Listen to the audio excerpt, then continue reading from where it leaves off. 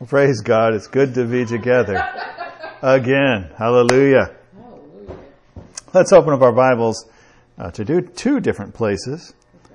To Luke chapter 7. Luke chapter 7 and Hebrews chapter 6. Luke 7 and Hebrews 6.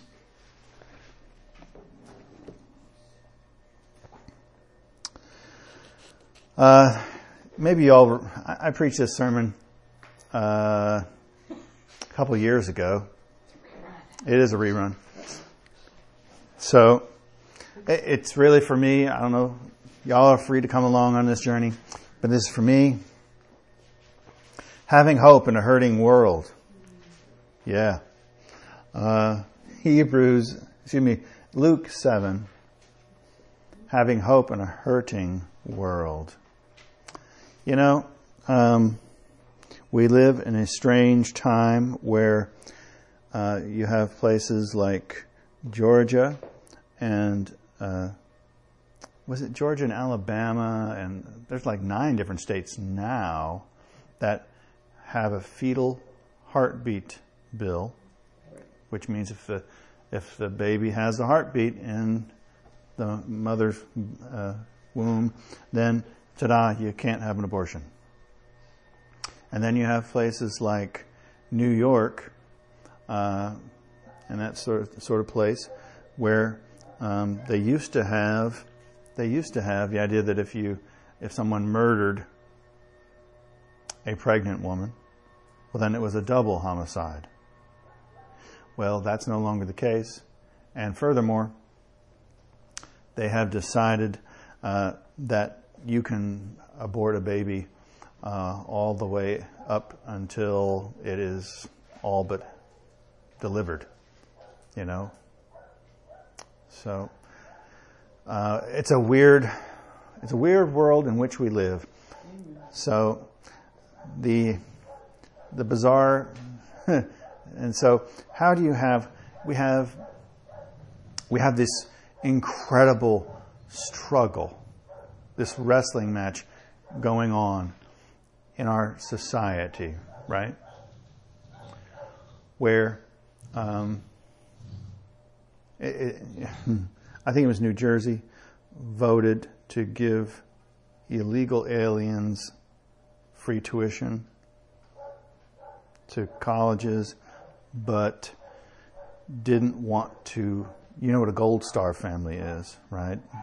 Somebody who's lost a loved one in combat, but voted against giving any sort of benefit to the surviving children of Gold Star families. It's like, what? What? Yeah.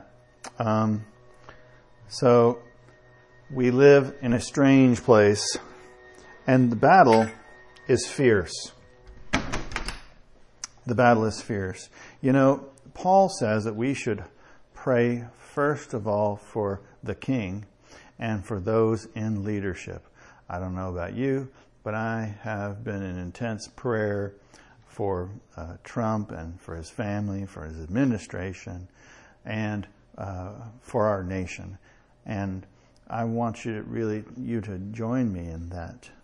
You know, the Bible says that the king's heart is in the Lord's hand, and he turns him wherever he wants him to go. And Paul said that we should pray for the king, that we live a quiet and peaceful life in all godliness. A quiet and peaceful life in all godliness. The truth of the matter is, okay, so I posted a meme on Instagram, right? And it was talking about, the meme said, when we choose pride, we reflect Satan's nature and not Christ's nature. And I used several hashtags, including Jesus Christ as Lord and hashtag pride and blah, blah, blah. So guess what started, hashtag pride, think about that. guess what started showing up in suggestions for me? All this gay stuff. So this is the world in which we live in, that the word pride is associated with the evil of homosexuality automatically, right? It just, this is what, the rainbow, right? The rainbow and the word pride alone. Those two things equal what? Homosexuality, LGBTQ, whatever, not alphabet soup that they've called themselves this day, at this moment. How do we have hope in the midst of this? That's really the question. How do we have hope in the midst of our situations? You know what? You're well aware of what Rebecca and I are going through, How do we continue on in hope? I know y'all's situations, and this is life, right? It's life, the wrestling match, the trials and the temptations that we all face all the time. The truth of the matter is that you look at those homosexual folks under the hashtag pride, right? Well, they have fallen for it. Isn't that the difference? There, but for the grace of God go I, kind of a thing, right? Now, you may not struggle with same-sex attraction, but there are things in your life that are temptations for you. I know I have temptations, just like anybody else, right? So, everybody's got a trial, everybody's got a temptation, everybody's got some trouble of some shape or sort, right? But you and I, praise God, we've got a hope in Jesus Christ. Amen? Amen. That others don't. That those poor folks in that hashtag, those poor gay folks, they don't even know that they don't have to be like this. There is absolutely no evidence. There's no evidence, scientific evidence of any shape or sort, that this is somehow genetic. There's plenty of Bible for the idea that it's spiritual. Hello? Paul says, and I can't remember off the top of my head, he says, some of you used to be homosexual offenders. You used to be. You used to do that. You used to be homosexual. And apparently they're not anymore. How come it worked in Paul's day, but it doesn't work today? See, that's a lie, right? There are tens of thousands, millions even, of folks all over the world where they used to be homosexual. They used to be in that lifestyle. They used to do those things, and they don't do them anymore. You think about yourself, right? What you used to be. I think about me and what I used to be. Hallelujah. I'm not that anymore. Amen. Used to live in a 200 square foot apartment, smoking my dope, drinking my alcohol as fast as I possibly could, living on hot dogs and minute rice. Yeah. Hot dogs, mayonnaise, and minute rice. When you can't afford mustard and you have a jar of mayonnaise, what do? If you're going to be a drunk, right? You got to give up somewhere, and mustard apparently was the item, right? I just happened to have a jar of mayonnaise and a pack of hot dogs. Yeah, whew. That's how it was, right? Praise God. You think about what God has done in your life to this point, how far He's brought you, and how I can't remember the last time I had a hot dog with mayonnaise on it. Thank you, Jesus. It was probably 1988. That was probably the last time I had a hot dog with mayonnaise on it. Yeah, I know that's a nasty thought. But praise God, that's a long time, right? Praise God, I'm not that anymore. I once voted for Jesse Jackson for president. Hello? You what? I once voted for Jesse Jackson for president. Think about that mess. Yeah. Thank you, Jesus. I'm a changed man. Hallelujah. Glory to God. Glory to God. I'm a changed man. I'm not a drunk anymore. I don't smoke my dope because I don't have any. And hallelujah. Right?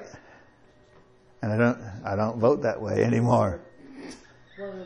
God has peeled the scales from my eyes. Thank you, Jesus.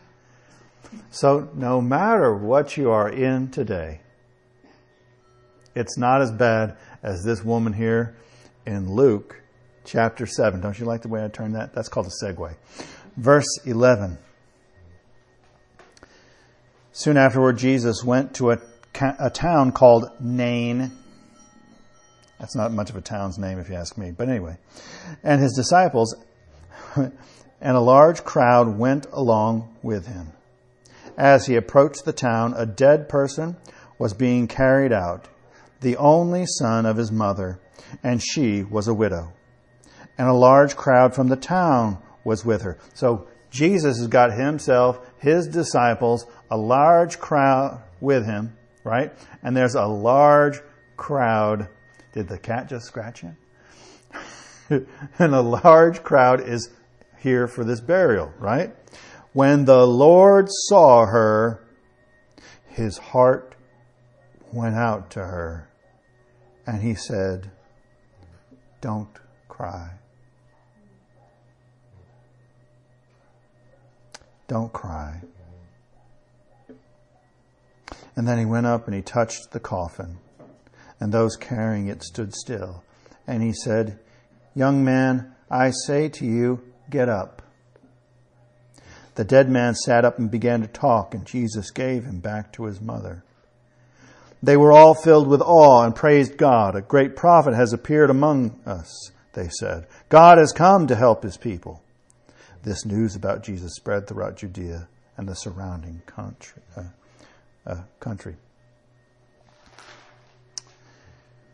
You know, in Jesus' day, I mean, we all got trouble, right? Like I'm fond of saying there are only three kinds. There's your trouble, my trouble, and our trouble.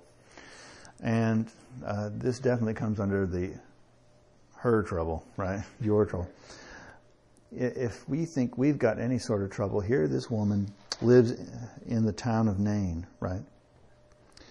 If you're a farmer, you don't live in town, right? If you're a farmer, you live on the farm. But she lives in the town. So, back in that day, what did women do? Women cooked and cleaned and raised kids. And that's it. That's what they did. They were all homemakers. What did the man do? The man was out there. He was the candlestick maker. He was the carpenter. He was making sandals. He was that kind of a thing. He was doing something. He was a fisherman, right? He had a vocation. So here this woman, her only source of income, namely her husband, is dead. The only hope for any sort of future income, her son, who would have been trained in the very same profession as his dad, right? He would have taken over the family business. He's dead too. The whole town, this whole big crowd is coming out of this town because they know this is a bad situation. They all know this is a bad situation. She's in trouble. Who knows? What else is there for her to do except be a beggar? Right? That's what there is left for her to do. She's got no skill. If the husband was a shoemaker, a cobbler, well, she don't know how to do that. If she couldn't even take up sewing, as in the idea that she's going to become a seamstress, a tailor, or whatever. Why? Because everybody knew how to do that. Her next door neighbor knew how to do that because her mom taught her. Everybody knew she had skills that were as common as dirt. Not unimportant, but just common. She lived in town. Her husband is dead, and now her son is dead. Well, what is she supposed to do? The odds are her own parents are already dead, and the odds are that her in-laws are already dead. She's got nobody. She's got absolutely nobody. And she is crying. Now, my opinion would be this. She's not crying for herself. She's not crying in this moment because her future is so bleak. My opinion is that she really is crying because she's lost this boy. This boy is dead.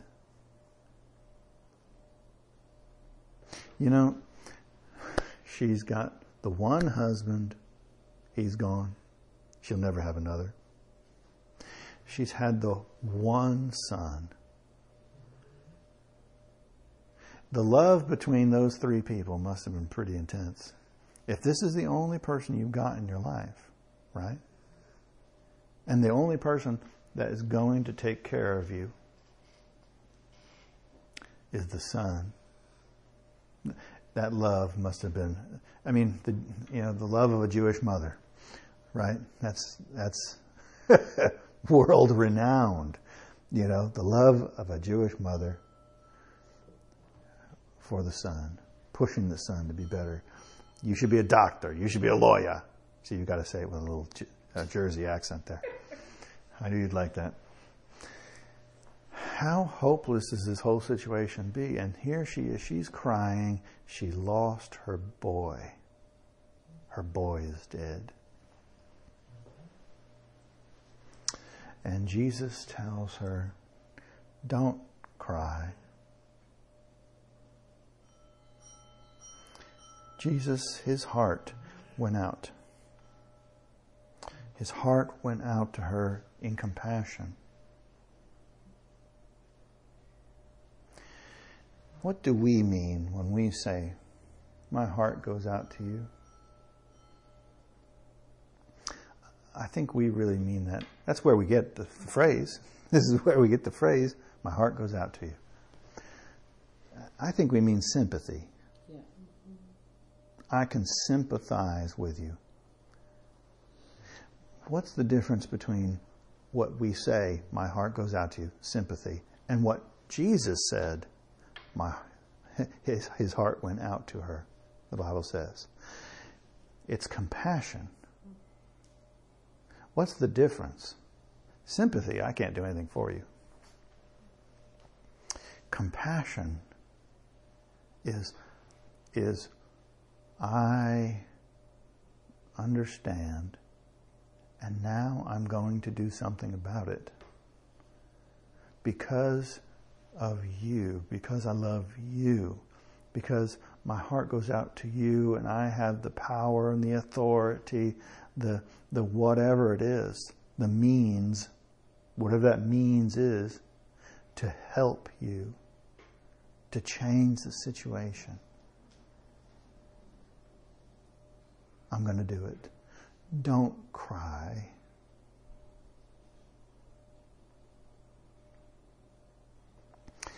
And Jesus messes up the whole funeral. And the beautiful thing is, you know what? Jesus didn't do it for the crowd. He didn't do it for his disciples. He didn't do it for the crowd. Not the one following him or the one that was following her. He didn't do it for any other reason than this woman who is in torment. This woman who her situation is hopeless. She has a broken heart times 2.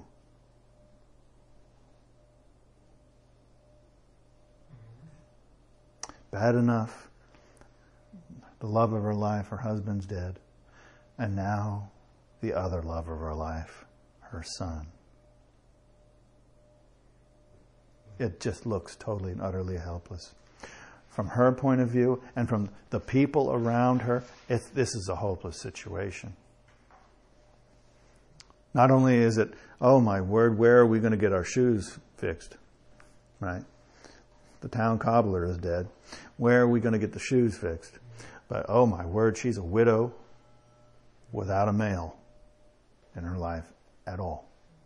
And Jesus, in his compassion, he does something about it. I think that's really the key for you and for me, isn't it? We should expect, not demand, not in the bratty, I'm entitled, but I expect that, Lord Jesus, you see me in my pain. And I have my hope in you. I expect that you, out of your love, your compassion, your grace and mercy, out of the relationship, the covenant that we have, because Lord, I bear your name. I am in Christ, and you, by your Holy Spirit, Christ, you are in me, and we are one together.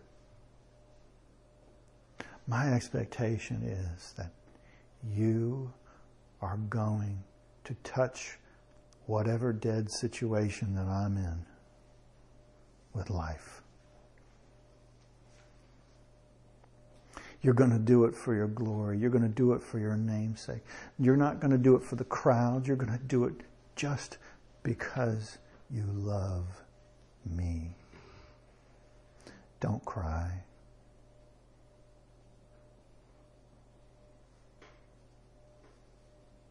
Christ, Jesus' heart is moved for you in your situation. Jesus' heart is moved for you no matter how bleak it looks. Jesus' heart is moved for you. He loves you. And his love never fails. Have you ever thought where does love come from? Even an unbelieving mother loves her own children, right? Even the worst mother, right? Even an abusive mother loves their own children. Even the deadbeat dad loves his children. Where does love come from? If it's not birthed in the human heart by God, then where did it come from? God is the origin of all these things.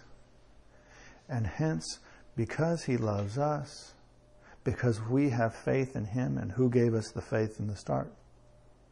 God did. It's his love. It's in our hearts. It's by the Holy Spirit. It's his faith, the faith that he has given us, the measure of faith. And hence we have hope, his hope, given to us as well.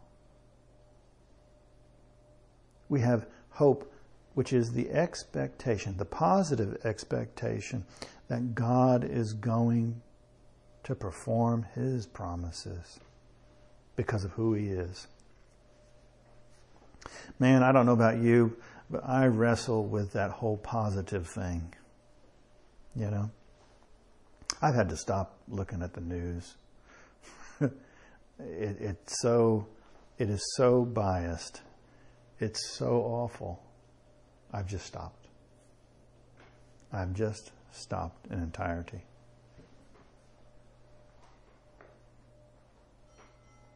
I've just stopped in entirety. It's not positive. And so what do I do? I try, as best as is possible. And the Lord is merciful. I keep turning my heart to Him. I keep expressing hope. I keep expressing thanksgiving, right? I start out sometimes the most basic of things.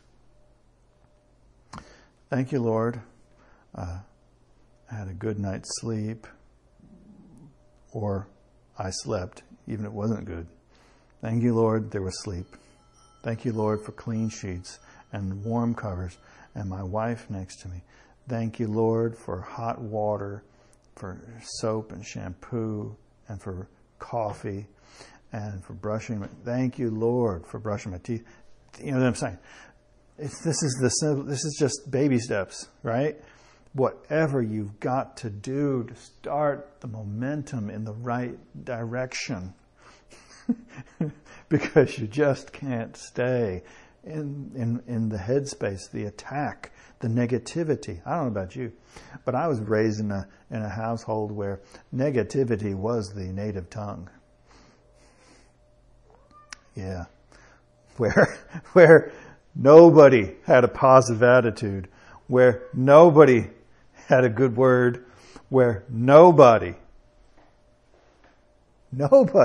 ever had a positive outlook. That was my household. And we tried to do different and better for y'all, and hopefully we have. But, we've got to fight through those things. And Lord, help me. And pray the prayer, Lord, help me. Help me to be positive. Lord, I choose to be positive. I choose joy. I choose, Lord, to be hopeful. Lord, I choose. The wind and the waves are around me, Lord. And here I am walking on the water. Oh, God, I'm trusting in you. Jesus, my eyes are set on you. Oh, Lord, I won't cry. Thank you that your heart goes out to me and I have hope in you and I am walking, Lord. They are feeble steps, Lord, but I am walking towards you. Lord, I am going much more slowly than I would ever want to, but Lord, I am walking towards you on the water. Oh God, I'm looking at you. I'm staring at you, Jesus. You alone, Lord. This is nothing. The wind and the waves and the cloud and the lightning and the thunder, Lord, all around me. I say no. I am focused on you, Lord. I'm walking to you. You are my hope.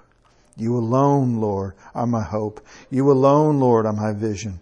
Jesus, you alone are my hope. Jesus, you alone are the vision. Jesus, you alone are my goal. Jesus, you alone are my hope. I hope in you. I hope in you. In you, Jesus. I keep walking. I keep walking. I keep walking. I keep walking. Step after step. How do we have hope in this hurting, fallen, incredible, the battle is raging all around us for the very soul of this nation, and we've got to ignore the news, it's only news if it's negative, right? It's only news if it's negative. You hear about the hurricane and the tornado, but you never hear about the cleanup. You never hear about how, the storm came through Houston, right, and destroyed all this stuff. But you hear about that. You never hear about, it was restored and now it's bigger and it's better and people gathered together and they pulled together and they rebuilt a community. And now the community is better. But you don't ever hear about the good stuff. You got to pray. If my people will humble themselves, if my people who are called by my name will humble themselves and pray. then I will hear from heaven and I will heal your land. What is it to humble? You know what? Humility is this. I am an American, and America chooses to tolerate abortion. And Lord, I repent on behalf of America. On behalf of my people, I repent of our evil ways. Lord, you are the only hope that we have, Jesus, that we would be cleansed from abortion. You are the only hope that we have, Lord, that we would be cleansed from homosexuality and cleansed from this whole ridiculous transgender thing, this sickness, illness. You're the only hope, Jesus, that we'd ever be cleansed from the hate that would cause a person to walk into a business and start killing people. The evil in someone's heart to do that. I mean, London has banned knives. They don't have guns. So people went around stabbing each other. Hate in the human heart finds a way. And you and I, we have got to humble ourselves and repent on behalf of this nation so that God has the open heaven, the open door. We need to pray and expect that God is going to do His word and His will. God is going to have the glorious victory in the United States of America. Hallelujah. Amen. Hallelujah. Yes. That is our expectation. So it doesn't matter what you are going through. We have hope in Jesus Christ. We have the expectation that Jesus is the name above all others. That God supplies all of our need according to His glorious riches in Christ Jesus. Hallelujah. That by Jesus' stripes we are healed. Hallelujah. That we have favor and success in the work of our hands because Jesus Christ has given us those things. He has redeemed us from the curse, redeemed us from our sins. We are joint heirs with Jesus. Hallelujah. He has set us free so that we can increase in freedom and spread that freedom. Hallelujah. Even the gospel good news. Amen. Amen. Hallelujah. Hallelujah. How do we have hope in a hurting world? Man, we hold on to Jesus Christ. Jesus is alive. Not even death could hold Him. Not only did He raised this boy from the dead, hallelujah, but you know that wasn't a resurrection. That boy eventually died. Hopefully of old age. Right. But he died. Jesus died, resurrected now, and lives forevermore. He can't ever die. He died once for all to take our sins away. Amen. Our hope is in the power of Jesus Christ, His name, His blood, and His resurrection. Hallelujah. You there in Hebrews chapter 6? Let's read that. Hebrews chapter 6, starting in verse 13. When God made His promise to Abraham, since there was no one greater for him to swear by, He swore by Himself, saying, I will surely bless you and give you many descendants. And so after waiting patiently, Abraham received what was promised. People swear by someone greater than themselves, and the oath confirms what is said and puts an end to all arguments. So when God desired to show more convincingly to the heirs of the promise the unchangeable character of his purpose, he guaranteed it with an oath. He guaranteed it with an oath. That by two unchangeable things, what are those two things? His promise and his oath. He swore by himself, by his own name. And he gave us the oath. So that by two unchangeable things, in which it is impossible for God to lie, we who have fled for refuge might have strong encouragement to hold fast to the hope set before us. We have this as a sure and steadfast anchor for the soul, a hope that enters into the inner place behind the curtain. That is in heaven, right? Where Jesus has gone as a forerunner on our behalf, having become a high priest forever after the order of Melchizedek. Say this with me. Guaranteed. Say it. Guaranteed. It's guaranteed. Guaranteed, as they say in Louisiana. It is guaranteed.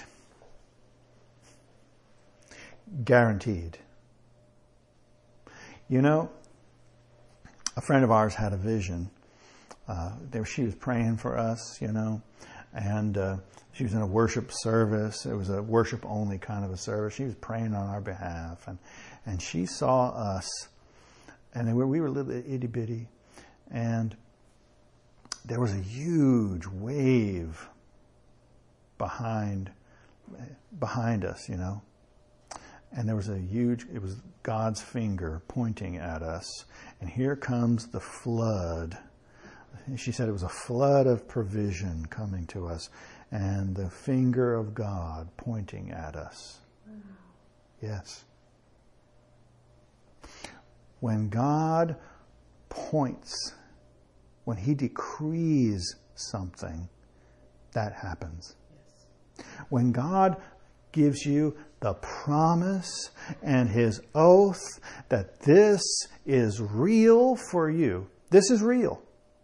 He says, I promise, and here is my oath. It is guaranteed. It's guaranteed. It is going to happen. We've got to continue to hold on in hope. We've got to anchor this brain of ours. That's where your soul is, right? In the gray matter in between your ears. Your soul is made up of your will, mind, and emotions, right? So everything that's going on in this gray thing, right? This brain, the will, mind, and the emotions. This is your soul. This is where you make your decisions, right? Are we going to yield to the Holy Spirit? Or are we going to freak out about the wind and the waves, about the storm? Amen? Yeah. An anchor, most anchors go down. But yours and mine, our anchor goes up. The anchor on the bottom of the ocean is only holds as good as the rock to which it's hooked onto, or the sand on which it lays. And the right storm can dislodge that anchor. A heavy enough storm, heavy enough seas can dislodge that anchor. But there are no storms there up above. There's only peace, healing, provision, favor, success, goodness, grace, love, and mercy. So your anchor and my anchor are supposed to reach up into heaven and grab a hold of it. And there, our hearts and minds are supposed to stay fixed. Not looking at what the events around us are, other than to repent, other than to intercede. But ultimately, our focus is here in heaven. And my heart, our hearts, that's our home. And now we just connect our hearts and our minds to that anchor in heaven. And we hope, we fully expect that God is going to do what He promised He would do. You know, God didn't promise Abraham on a Monday that He'd give him a child, and then they got pregnant on Tuesday. That's not how it happened. God promised when Abraham was 75, and here comes Isaac when he's 100. 100. Hello. That's serious. You talk about a hopeless thing. But it wasn't hopeless. Not for Abraham. Abraham who trusted in God. Abraham who expected that God, being as great as He is, and as great as God had revealed Himself to Abraham, was fully capable of getting past Abraham's super dead body at age 100 and Sarah's dead and dried up womb.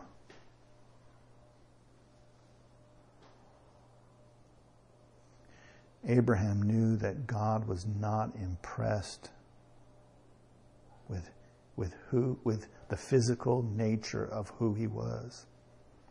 God was not impressed with the